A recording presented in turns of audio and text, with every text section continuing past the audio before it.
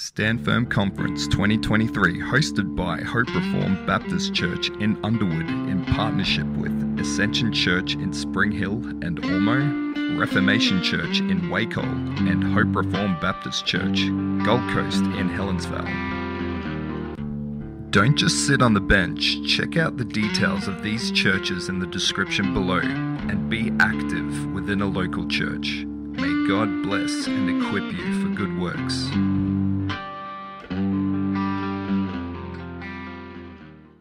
Everyone keeps asking me what I've learned. I've learned to be a Baptist here means you got to scream your entire sermon. It's one volume all the way up to 11. It's great to be here.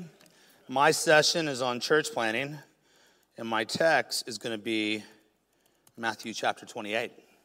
Just verse 18 through 20. Let me read it to you now. And Jesus came and said to them, all authority in heaven and on earth has been given to me. Go therefore and make disciples of all nations, baptizing them in the name of the Father and of the Son and of the Holy Spirit, teaching them to observe all that I have commanded you. And behold, I am with you always to the end of the age. This is the word of the Lord. Let's pray. Father, bless this time reflecting on your church, God. We pray that you would bless Australia with more biblical, local, God-fearing, Jesus-proclaiming churches. God, we ask this in the name of your Son. Amen. Amen. So when I've kind of been in the church planting world for a long time. I became a Christian in 1997. Was in the charismatic movement for a time back in the States. If you ever heard of the Toronto Blessing or whatever, that was kind of the group I was in. I never barked like a dog, never rolled over, never got slain in the Spirit, never spoke in tongues, probably because it's not real. And so I got saved in that, but then I got introduced to the Calvary Chapel movement, and I was a youth pastor in Calvary Chapel for about 6 years. So there's a movie called The Jesus Revolution that covers some of that. I haven't seen it, but that's that movement. And then I was in Acts 29 in the early days, like 2005. I came in at Matt Chandler's church out there in Texas and planted a church in Cincinnati, Ohio called Seven Hills Church when I was in my mid-20s. Which is way too young, usually, to plant a church. Every once in a while, there's some exceptions, okay? But while I was in the process of gathering my core group, we met in the evenings on Sunday, and I was doing some pulpit supply in the mornings, and a friend of mine connected me to this old church. And it's been around at that point for about 45 years, and they wanted me to come and preach for I think it was 4 or 5 Sundays. They said they're not Calvinists, so I said, oh, that's okay, I'll just preach Ephesians and just not tell them what I'm doing. But the youngest member of that church was the pastor's daughter, and she was like 67, right? And so she was sweet, and I came there and I preached, and there was probably about 18 people, something like that. And they had one of those weird moments that all you introverts just absolutely are terrified of, where you have to go around and greet like 3 people. Like they stop the service and you greet, I always just pretend like I'm doing it. So it's just so awkward. But I've actually heard of churches where they've asked people to sing a song that they like their first time there. So I think Hope does that? No? So I preached, and one thing that I noticed is out in their foyer, they had this big bronze bust of the founder of the church, her dad. And at the end of my time there, they were really kind to Emily and I, and they asked what we could do to grow the church. And I said, honestly, you should rip that bronze bust down of your dad.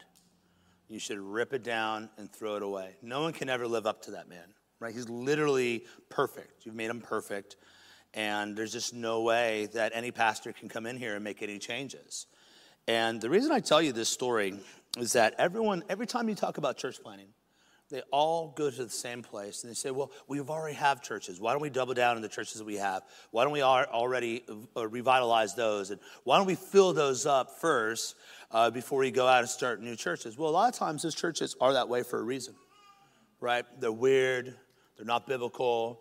They've got a very particular history to it, or any pastor with any sense comes in there and is like, I can never live up to this guy.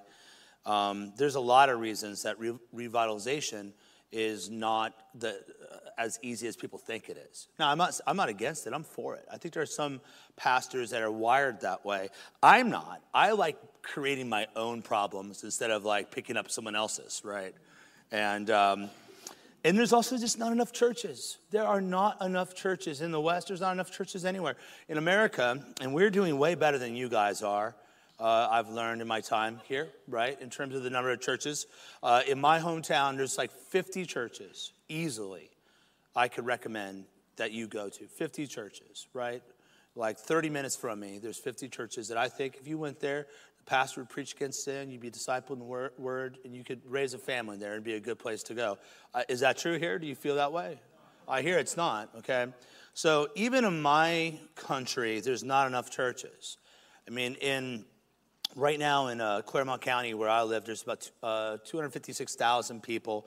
We could stand for like 100 more churches to reach people. The average church size, 67% of all churches in the States are less than 100 individuals. Everyone thinks there's these mega churches everywhere. They're not. It's like 1% of all churches are 800 people or more. So we could plant tons of churches in America, and there still wouldn't be enough. There's less churches in America right now per capita than there was in 1776 at the foundation of our country. We haven't kept up with doing it. So we need to plant churches because there's not enough, because revitalization usually fails, and most importantly, because the Bible tells us to, right? Which is my first point. This Great Commission given to the body is primarily about church planting and establishing local churches another way. And people, when they come to the Great Commission, they have a tendency to read it through the lens of like personal evangelism or parachurch ministry. And so that's what they think of when they hear this. And that's because the church has been largely replaced by parachurch ministries. Parachurch mean it comes alongside. So things that we have in the States are like Campus Crusade for Christ, right, where they do campus ministry.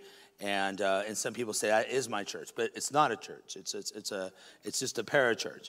Or we think of street preaching as doing the Great Commission. I'd argue that that's not the primary thing that the Great Commission has in mind. It has the ministry of the visible church in mind. And there's two things that make that immediately clear if you just take the time to read the passage. The first one is the holistic nature of the teaching. Right, so go therefore, make disciples, and then verse 20, teaching them to observe all that I've commanded you. That sort of holistic teaching, that life teaching, does not happen in a parachurch ministry. They're usually just focused on one aspect of something, and it certainly doesn't happen in street preaching. Right, street preaching is just you declaring the gospel, calling people to repent, but making disciples happens inside the church. Right? You have to teach them to observe all. And that is the ministry of a local church, not the ministry of a parachurch or whatever. So there's that. But then there's also the command to baptize. So if it doesn't matter if you're Presbyterian like me and Jesus, which is, they say, the Westminster Confession, when they talk about baptism, they call it an admission into the visible church. But if you go look at the 1689 London Baptist Confession, we don't disagree there. They'd call it a sign of his fellowship with him, a sign of a fellowship with Jesus and the local church. So the command to baptize is tied to the visible local church. That's the normative thing. Baptism normatively has three things. It's the name of the Father, Son, and the Holy Spirit. It's with water, and it's done by a lawfully ordained minister. So just a pastor, an officer in the church. Could be a youth pastor, could be a deacon. Generally, it's a pastor. Those are the three things. But it happens in the context of a church because you're identifying with the visible church. The visible church, though, is people say, well, all the church is my church. Well, that's actually true. Like, we belong to the whole visible church. But you experience that belonging and some manifestation of it. If you think of the church as a big tree, you have to live on a twig somewhere. So a lot of times when people say, well, the whole church is my church, that really means you just don't go to church on Sunday and you listen to podcasts or something like that, right? Because if you'll be part of a member church, a local church, and when you get baptized, you identify with the whole church as some local place. So this clearly is talking about starting churches, planting churches, and growing churches. That's when you read the Great Commission, that's what you need to think about. I've had missionaries come to me and say, would you support my mission work? Sure, what are you doing? Well, I found this way. These people are really into hand gliding over in the Swiss Alps. And so I have this hand gliding ministry, and I get opportunities to go, preach to people. I am not funding your hand gliding hobby, and just because you tack Jesus onto it. I'm not going to do it. So much missionaries, so many of these guys want to go play Indiana Jones for Jesus, and I'm not interested in giving them money. You tell me here's what I'm going to do to start planting a church or prepare the way for a church, then I'm willing to listen. But the Great Commission is about planting and growing churches. Now, here's another thing to think about. Think about the physicality of baptism, right? It involves water. Someone takes the water and they pour it on you, or you get dunked into it, right? But the fact that baptism's physical teaches us right away a big thing we need to know. You cannot have internet church. Like, it's impossible. Like, that's not really church. Podcasts, online forums, all those things, they're supplements. Think of them like extra vitamin C or taking creatine or whatever. Like, they can be helpful, but it's not a replacement for actual meal. And so the physicality of baptism tells us that to be in the church is to have a physical presence in the church, right? And that's important because I think a lot of people are giving up on the local church, and we can. So there's only 3 things you can do when it comes to church. You can either work for Reform where God has you. You can move, right? There's so many people, should we leave Australia and come to America? That's an option. It is an option. But this is your homeland, right? That means something. I'm never leaving America. They'll have to rip me out. Everyone's like going to Texas. Like, we're going to go to Texas and wait this thing out there. I'm like, screw that, man. I'm staying in Ohio. These sort of people that are messing with the church right now will not leave you alone. There's no escaping. At some point, you just got to stand up to people, right? So I put my roots down in Ohio. I'd say, you're welcome over to our country. If you come through the immigration process the normal way, you're welcome. If not, good chance getting over the wall, I guess. But this is your home. I wouldn't give it up so easily, right? I'd fight really hard. And so you can either move, you can work for Reform, or you can plant new churches. And people keep asking me, what are my big takeaways from being here in Australia? And I try not to form opinions quickly. Like all my initial observations are kind of goofy, like, look how small your coffees are. Why is the $2 bill coin smaller than the $1? Like, it doesn't even make, like, why is your money so gay? Like stuff like trying to figure this stuff out. Questions like that. But the whole time in the background, I just wanted to take my time to absorb your culture and your guys' struggles and the things you're really dealing with before I started, chiming in and giving you, all the sort of cocky American wisdom. I think, and this is the point I want to make through this, what you guys need more than anything, in this country is more churches, right? You need to plant more churches. You need to pray in more godly church planters and get behind church plants.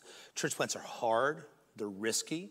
I've been in them a few times, and I've planted 2 churches. It can be exhausting. Set up, tear down, man. It takes years off your life. We used to have to set up and tear down a big old stage for East River, and that was wearing us all down. So we need to plant more churches. Churches are physical. That's what the Great Commission is talking about. The other reason we need to give ourselves to church planting is because church planting is central to cultural renewal, because disciple making is culture making. Matter of fact, the best way to think about the Great Commission, in my opinion, is that it's the creation mandate, or the cultural mandate for a fallen world. Right, so the creation mandate, I like creation mandate But that's way back in Genesis 1. Be fruitful, multiply, rule, reign, and subdue, right? And so as you do that in the world, you make things. So right after the fall, one of the things we find out is here's all these people that made instruments for music and different types of bronze tools or whatever. Right away, you see mankind making culture. And there's only really two types of cultures. There's the culture that's centered on the glory of God, and there's culture that's built around the glory of man, right? And so now, after the fall, the creation mandate isn't going to just naturally produce believers, right? Because people are fallen. So you have to call them back to God. You have to preach the gospel and they have to repent. So the Great Commission does that. So they both have the same goal, which is to fill the world with people who honor and worship God. That's the purpose of the creation mandate. Be fruitful and multiply. What's that going to be? That's going to be babies that know God before the fall, right? And then they're going to rule and reign, and they're going to produce things for God's glory. Now, the way we get that done is that we preach the gospel. Hearts are renewed, people are reborn, and they live for God's glory. And he's going to do that till he fills the entire planet with people. Every nation is going to be discipled by the action of church planting. So it's super important that the gospel, the preaching of the word, precede culture making. So in my circles, what I'm seeing is people, since Christians have kind of like had the holy huddle, backed out, I think to a large degree, it is dispensationalism has led to it, this waiting for Jesus to rescue you from everything. Right now, a lot of people talk about we're waiting for the Christian Franco or the Christian Caesar or whatever to come and lead America. I have to point out, that to me sounds like a fancy way to get back to a rapture mentality, where once that Christian Caesar comes, then he'll lead us back to glory, right? Once Jesus comes in, we'll be brought out of this.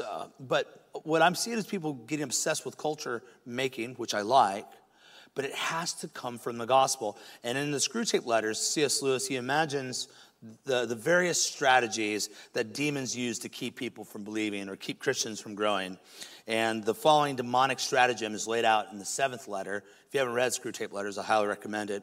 Here's what Uncle Screwtape says. Whichever he adopts, your main task will be the same. Let him begin by treating the patriotism or the pacifism as part of his religion. Then let him, under the influence of partisan spirit, come to regard it as the most important part. Then quietly and gradually nurse him onto the stage at which the religion becomes merely part of the cause, in which Christianity is valued chiefly because of the excellent arguments it can produce in favor of the British war effort or of pacifism, right? So Uncle Screwtape's strategy is a solid one, and Christians continue to get suckered by it. For example, churches foolishly took a nonpartisan political approach the last several years in America. I would argue the nonpartisan approach was actually liberal leaning. But anyhow, and now churches are springing up, churches like mine, which are tempted to take a heavy partisan political approach. Right? So we swing back and forth, always reacting, rarely acting. Worse yet, the gospel becomes a subordinate issue as opposed to the engine of real and lasting change. Pastors who fall for this strategy will be slaves to the political sensitivities of liberals or conservatives. Now look, I don't think liberals and conservatives are same in terms of their worldview value. I'm not trying to do this down the middle sort of thing. That's not what I'm saying. But there are people that will try to own you. I had this happen in my church where I had all these MAGA people come. They're big Donald Trump fans. I voted for Donald Trump in the last election. I'm not ashamed of it. I wouldn't have voted for the living corpse that is Joe Biden. And he's a wicked, evil man, and I hope he gets saved or God judges him, right? That's how I feel about that man. He's a bad person. I have no problem with saying that. I'd say it from my pulpit.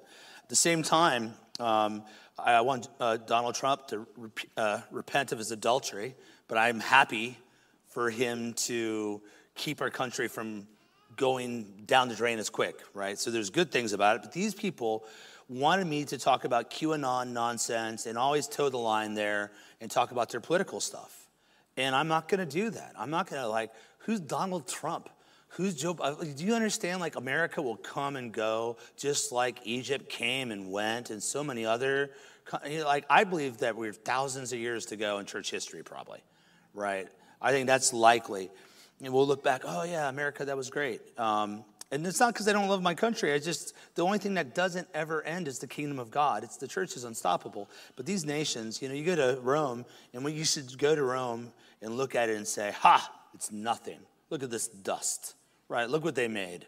It didn't last but just a couple hundred years. How long has the church been going? 2,000 years. They keep trying to kill us. They can't stop us, right? Christianity is almost always gone, and then just keeps on growing, right?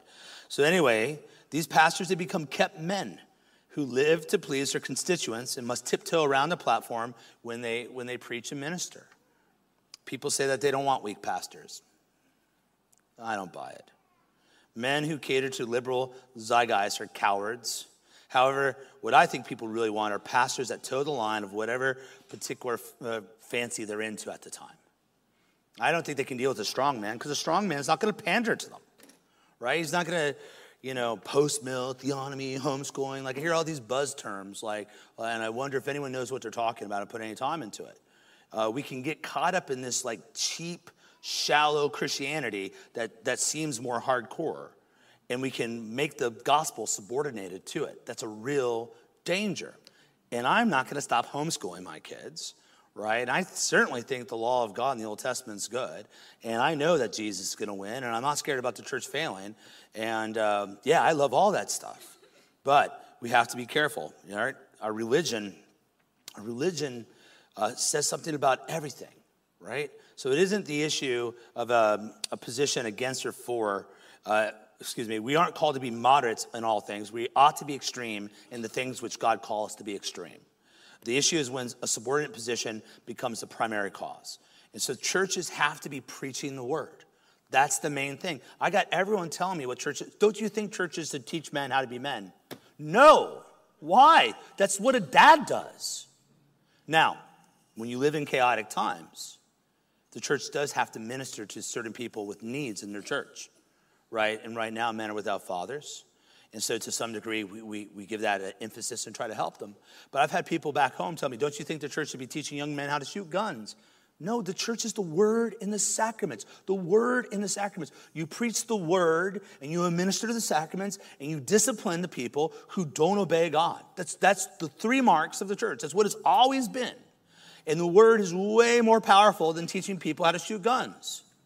Right? It'll teach them some self-respect. And then you'll go buy a bunch of guns if you live in America. If you live here, you get Swiss Army knives or something like that. I don't know what you do. Pile rocks. Right? No, I'm not really sure. Hope it snows and throw snowballs at eye. Spit in their eye. It's rough to be down under. But my point here is what we need are men who can't be owned and will preach the word regardless who it irks, engages, or repels. I don't care if you like me. It doesn't really matter to me. Like, they already paid for the flight. Well, wait, they haven't. Well, whatever you guys want me to say, I'll say for a little while longer. So, no, but seriously, like, we need men that they don't care. They're not easily bought, and that's a real problem we're having right now.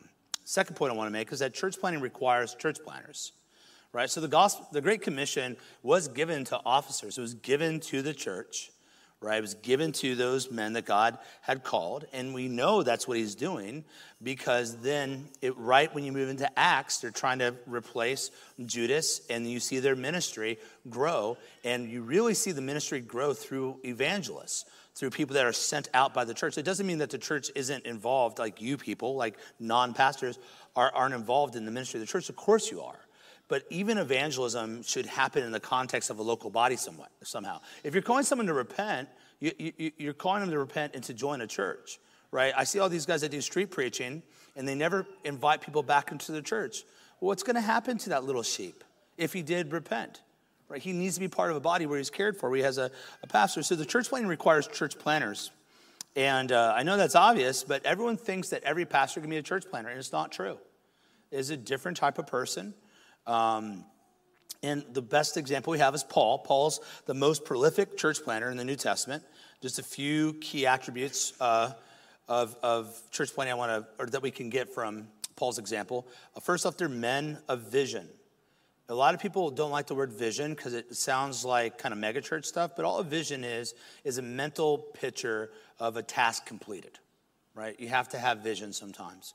And you see that with Paul. Paul knows exactly where he wants to go and what he wants to do. And he's committed to his mission, and no one can stop him. But when it's time for him to go to Jerusalem, when he knows God's calling him there, no one can talk him out of it.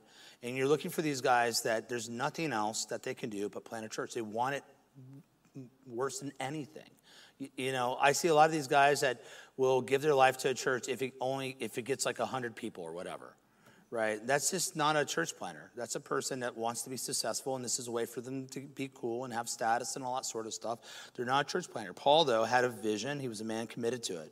The other thing is that they're divine troublemakers who have a high tolerance for conflict and chaos. Right? So these guys they make enemies. They have like a bad reputation. Paul had a bad reputation with everyone. Right? This guy's going from town to town. He's like telling people they don't have to believe the law. All this stuff they're saying about Paul. They're accusing him of being an antinomian. And one of my favorite stories about Paul is Acts 14. But the Jews came from Antioch, and having persuaded the crowds, they stoned Paul and dragged him out of the city, supposing that he was dead. But when the disciples gathered about him, it's like he's all swollen, he's laying on the ground. They're all like around him. You know, he rose up and he entered the city. Right, the city he just left, he didn't leave. He got dragged out. He got stoned. He goes right back into it. And on the next day, he went with Barnabas to Derbe. And when he had preached the gospel to that city and had made many disciples, they returned to Lystra and to Iconium and to Antioch, strengthening the souls of the disciples, encouraging them to continue in the faith, saying that through many tribulations we must enter the kingdom of God. I'm thinking he looked pretty rough. They knew he was living his message. And when they had appointed elders for them in every church with prayer and fasting, they committed them to the Lord whom they had believed. So this is a sort of man Paul is. He has a high tolerance for conflict and chaos. The problem that we ran into is we got a bunch of like Nancy boys that are kind of like a managerial class of man running our churches. Right? These guys, when everything's okay, they can manage a system. But when things like COVID or just denominational failure happen, these are terrible guys. That's why you had these nice guys, these suck-ups, that have never talked about authority in their entire life until 2020. And suddenly they're talking about Romans 13 all the time. You never heard them talk about Romans 13 in years, right? Their whole personality is that they're nice, they're not authoritarian and all that, and they don't go there until the government might get mad at them, right? And then they folded like a cheap chair. And then they told everyone, you have to submit to our authority. We need men who aren't scared. We need bold men. So some of you are called to be church planters. A lot of you are called to support these men, right? It is hard to be hated. It's not, you don't want to enjoy it. You should never enjoy being hated. But you also you need guys that can do it. I think of this Tozer quote. If Christianity is to receive a rejuvenation, it must be by other means than any now being used. If the church in the second half of this century is to recover from the injuries she suffered in the first half, there must appear a new type of preacher. The proper ruler of the synagogue type will never do. Neither will the priestly type of man who carries out his duties, takes his pay and asks no questions, nor the smooth-talking pastoral types. I think that's in the Greek, it's Acts 29, who knows how to make the Christian religion acceptable to everyone. All these have been tried and found wanting.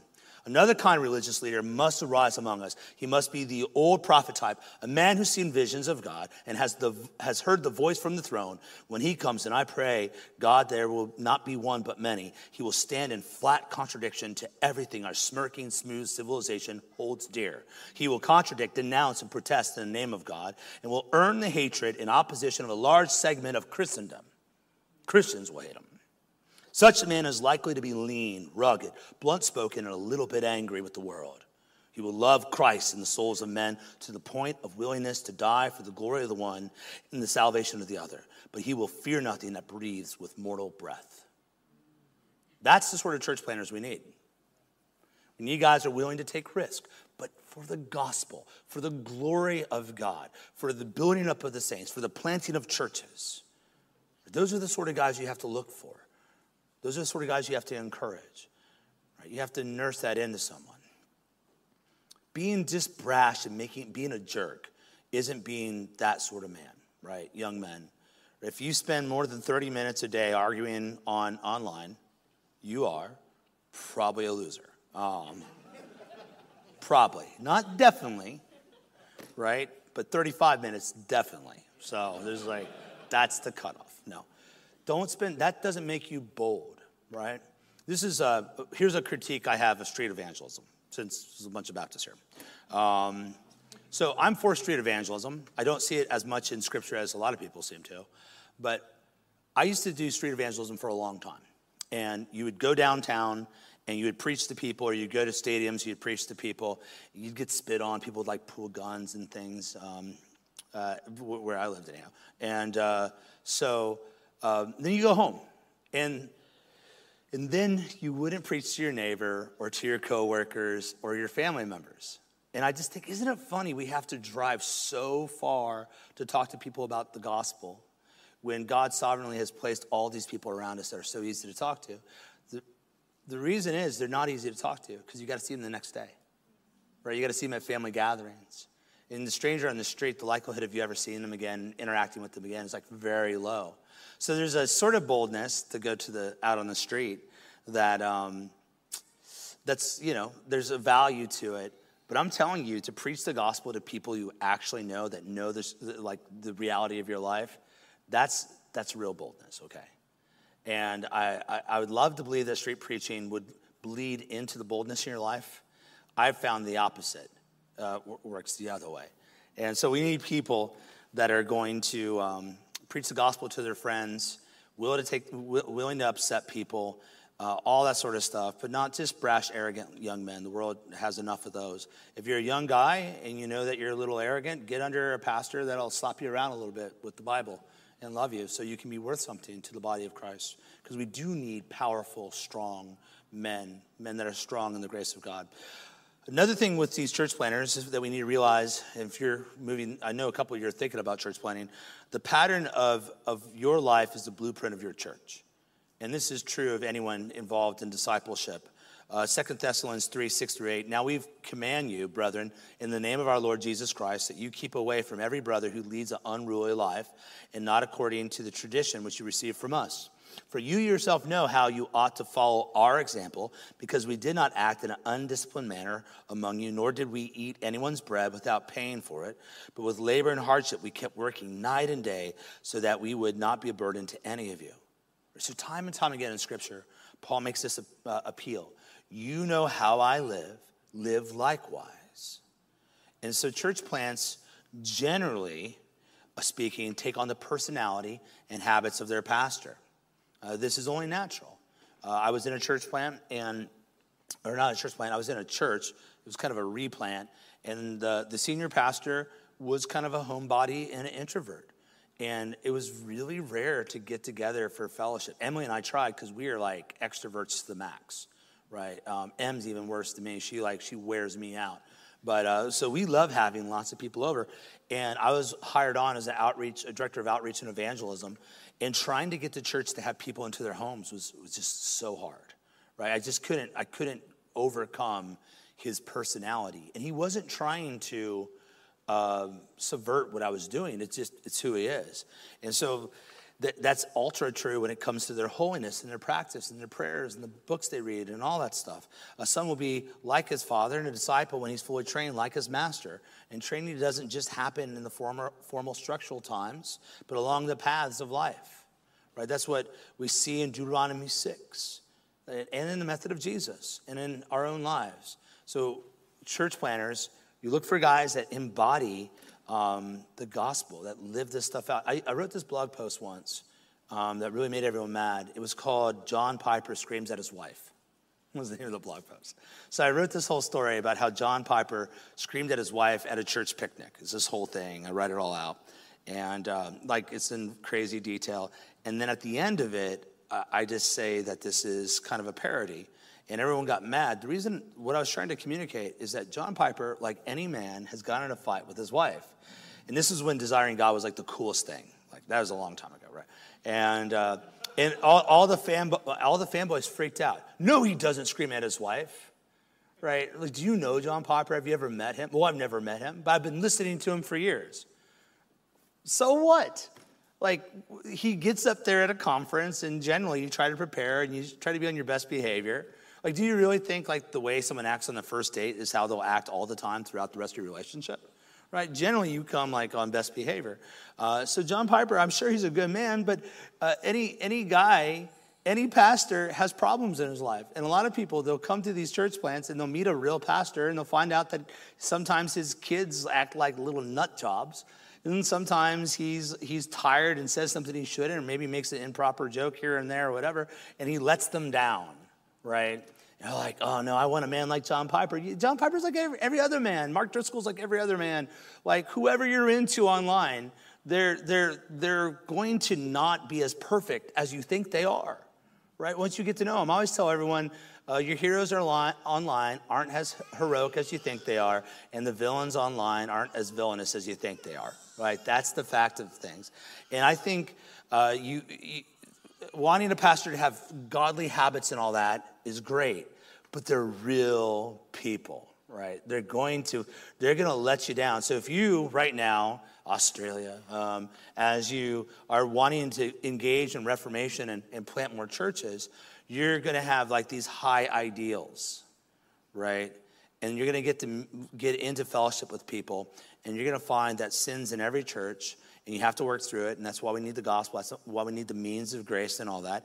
And if you're too idealistic, you're just going to be sitting at home listening to podcasts, disobeying the word of God, ironically. And so you're looking for a man that embodies these things, and but you want to know him. I always have people tell me, "Oh, you have such a great marriage," and I just think, "How do you know, right? How do you know I have a great marriage? You don't know. Ravi Zacharias had an okay marriage, I heard." Got to cut our addiction to celebrities. You have to, right? Australia doesn't need America. You don't, right?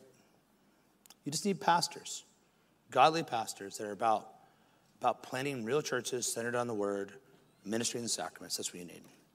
Now, when you're preparing for a church plant, you got to review the rhythms of your life.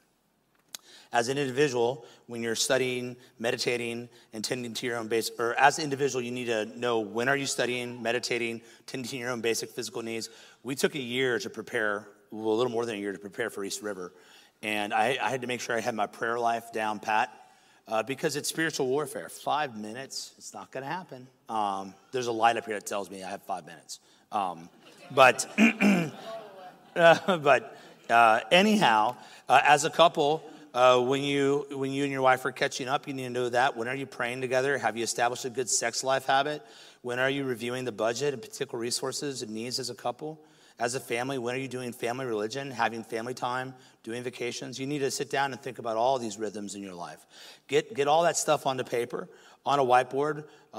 It'll go a long way to assessing where you're at. You want the core of your life to be like Groundhog's Day. Have you seen that Bill Murray movie? Where he like keeps waking up in the same day. And then, so for a while, he's all hedonistic. And then he realizes he can actually learn how to play the piano. And he develops all these skills. And he becomes friends and takes interest with everyone in the town. Like, I find that habitual, mundane, monotonous for the glory of God is transformative, right? And so if you're going into a church plant, you really want to establish those, if you're a lay leader or a pastor, and have those figured out. You want to focus on simple routines that you can consistently walk out. Rhythms were made for man, not man for rhythms. A church planting starts with a pastor and his family, and that pastor and his family will reproduce themselves, and you want that to be a good thing. So if you want to get involved in ministry, those of you listening that have that aspiration, become the thing that you want others to become, right? Like grow in holiness. Like, what are your disciplines? What are your spiritual disciplines? Ask those things. Another thing, and I originally wrote this with mostly pastors in mind, but maybe this will be helpful to non-pastors. I think a lot about living room time. Your living room and dining room are powerful discipleship tools. Like vision casting starts by allowing people into your life. We have to do both show and tell. By allowing people into your home, you are showing them this is what a life with God looks like. This is a Christian marriage. This is Christian parenting. This is the power and grace I want to bring to our community. Not in a showy, fake way, but just a natural way. And when This is actually, when your guest kids bite one of your kids, it's a great discipleship moment. That happened in our church, and then when we forgot to cover up our stairs, the downstairs, and this kid was like falling down all the stairs. He's still at our church. I'm like, but those are, you can demonstrate how the awkward and uncomfortable things of life are dealt with. Bring people into your life. Like, that's the most powerful place, is your living room. Like, hospitality is transformative. If you want to help grow your church, start having people over. Have them over for meals. And just take interest in them. Ask questions about, so what's going on in your life? What do you believe about religion? Just ask them those questions and just get going, and God will open up doors. Now, my third point, and I'll finish here. I can be pretty close. Churches are to be local embodiments of a universal truth, right? The gospel. And so the point I like to make is Colossae is not Corinth, Corinth is not Colossae. The churches of Colossae and Corinth were founded on the same gospel, and generally speaking, it's the same doctrine. So if you go read those books, it's the same Jesus, all that stuff. However, in each book, they're emphasizing a particular doctrine or aspects of a doctrine based on the particular needs facing that church. So Colossae's got this weird it's like a podunk town.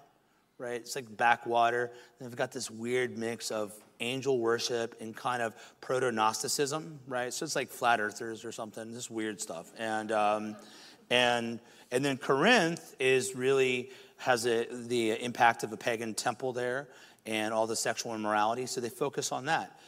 So those are different problems, and you have to actually believe in contextualism. Now, I know Acts 29 and Tim Keller and those guys would talk about contextualism, but there is unbiblical and biblical contextualism. Unbiblical contextualism tries to dull the blade of the word of God by obscuring and softening it so it's more acceptable, right? So biblical contextualism cleans off the blade of the word of God, right, so it can be better understood, so it's more intelligible. So what I'm trying to do is make sure people understand it. So sometimes when you get more contextual, you're all the more offensive. Because it's calling you to repent. Now you get that, right? And so you want to care about your context. A good example would be Australia. I don't think, some of you have been American-pilled. And if you think you can pull off Christian nationalism here, you're smoking dope, man. And I'm for, so I think the gospel changes everything. I think if you're a Christian, that should change the way you vote. That should, if you're in office, that should change the way you rule. It should impact everything. So if that's Christian nationalism, I guess I believe it. I don't know what people mean by that phrase. It's this, they fight so much.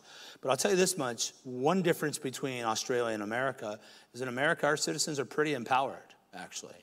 And we have mayors, we have sheriffs. You can get on a council with 150 votes in Batavia. You can get on there and maybe work 4 hours a week doing that and have influence in your local government. You guys don't really have those lower structures here, as I understand it. I think to get on, I don't know what you call it, to become a rep or something in Tasmania is like 30,000 votes, and that's one of your smaller states. So I think what will happen is you'll say, yes, I want that. I want a Christian nation, and who doesn't, right?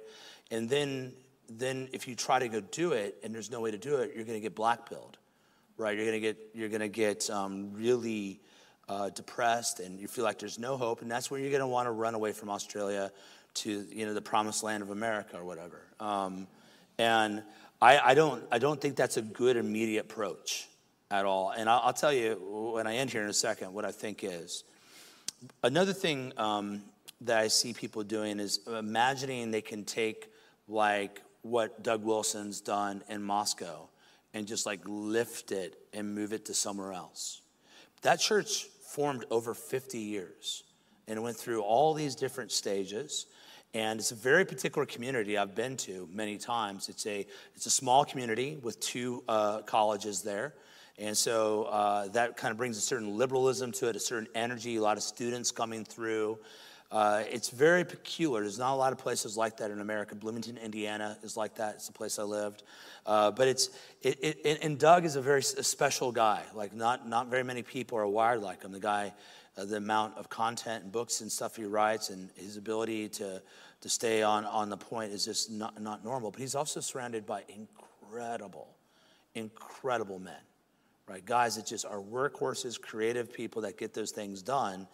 And that's happened over 50 years. So that church has a very particular personality, and it's particular to Moscow. It won't work everywhere. It won't work in Ohio, right? It wouldn't work for our people. Our people, anything that's like high church liturgy is just Roman Catholic, and they don't want to have anything to do with it. I have to be careful by saying words like catechism, right? Catechism sounds Catholic. It's Latin, right? Don't want anything to do with it. And I have to be really smart on what I can and can't say because people will misunderstand. I don't want that to happen. And whatever East River will be, it's growing. Like a church is a plant. It starts small and it grows and it takes different shapes. It's not the church I tried to plant. You know, I'm like a hardcore, old school, Westminster Confession, larger catechism, shorter catechism, Presbyterian form of government, you know, Directory of Public Worship. I love all that stuff. Now, I thought I was going to have like this 50-person church where I could like live out this reality or whatever. And God had other plans. And then other leaders came in, and they had different gifts. And now we're led by a plurality of elders, and all those gifts shape the personality of the church. And then different people come, and they shape the church. And so East River will have its own personality, but it has the same DNA of any biblical church. And so who knows what it'll be, but I'll tell you, your church, Australia needs something different. Right? It doesn't need it's going to take a different form. And that's okay. You don't want to be weird about it. So I was in the Calvary Chapel movement. The Calvary Chapel movement was formed of the Jesus People movement or the Jesus movement, the Haight-Ashbury revival out in California. Basically a bunch of dirty hippies heard the gospel and got saved. Right? It was like huge. And that's where you get like Maranatha Music, Keith Green, Vineyard came out of there, and all that sort of stuff. And in Calvary Chapel, in Indiana. Now, Indiana in February is like dark, dreary. I don't want to live anymore. Okay, that's Indiana. That's where I grew up. I get homesick for corn. Right? Indiana is nothing like California, but the Calvary Chapel pastors in Indiana would wear these Hawaiian shirts because that's what Chuck wore. They'd wear these Hawaiian shirts, and then Chuck had this. He would always he talked really slow. So when you would listen to Chuck in Bible college, in Calvary Chapel Bible College, you'd listen to his tapes like at three times speed, right, to get through it because he talks. But he'd always say, well, you know, he'd have this thing, you know. And you'd listen to these guys, and they would always say that. They'd always like mimic Chuck's deal. And then when you'd come into a Calvary Chapel church in the 90s, you had to know about what went down in the 60s to understand the church because the Jesus People movement was such a history, such a big part of them, that you had to know that to understand the church. So it was quite the barrier of entry. You walk in and like, what's this? Why is this guy wearing a Hawaiian shirt and talking that way? And why do I have to know about a bunch of hippies from like 25 years ago to be part of this church? And so sometimes they have these like moments in history that they codify and they build a museum around it instead of a current movement of what God's doing. And that can be a real barrier to get people into your church. Now, what do I think needs to happen in Australia? Again, I think what needs to happen is you guys have to raise up pastors and you have to plant churches, right? You need to back the men. If you're in a church that's a good church, don't leave it. But support those churches financially. Send your friends to those churches. You need a ton of churches. As I look at Australia, what it looks like to me is once I set my backyard on fire when I was a kid. I blamed it on the girl across the road, and she got in trouble for it. But anyway, what happened is I just was playing with matches like any little kid shouldn't do, and I lit this like piece of grass, and it just went down in the whole backyard. It hadn't rained for like a month, and just poof, right? It just took off, right? And then I had a turtle pool that I was trying to scoop the water out and put it out. But anyway, I blamed the poor girl across the street. That's what Australia is kind of like. It's dry, and I feel like you guys are just one little flame away from things taking off.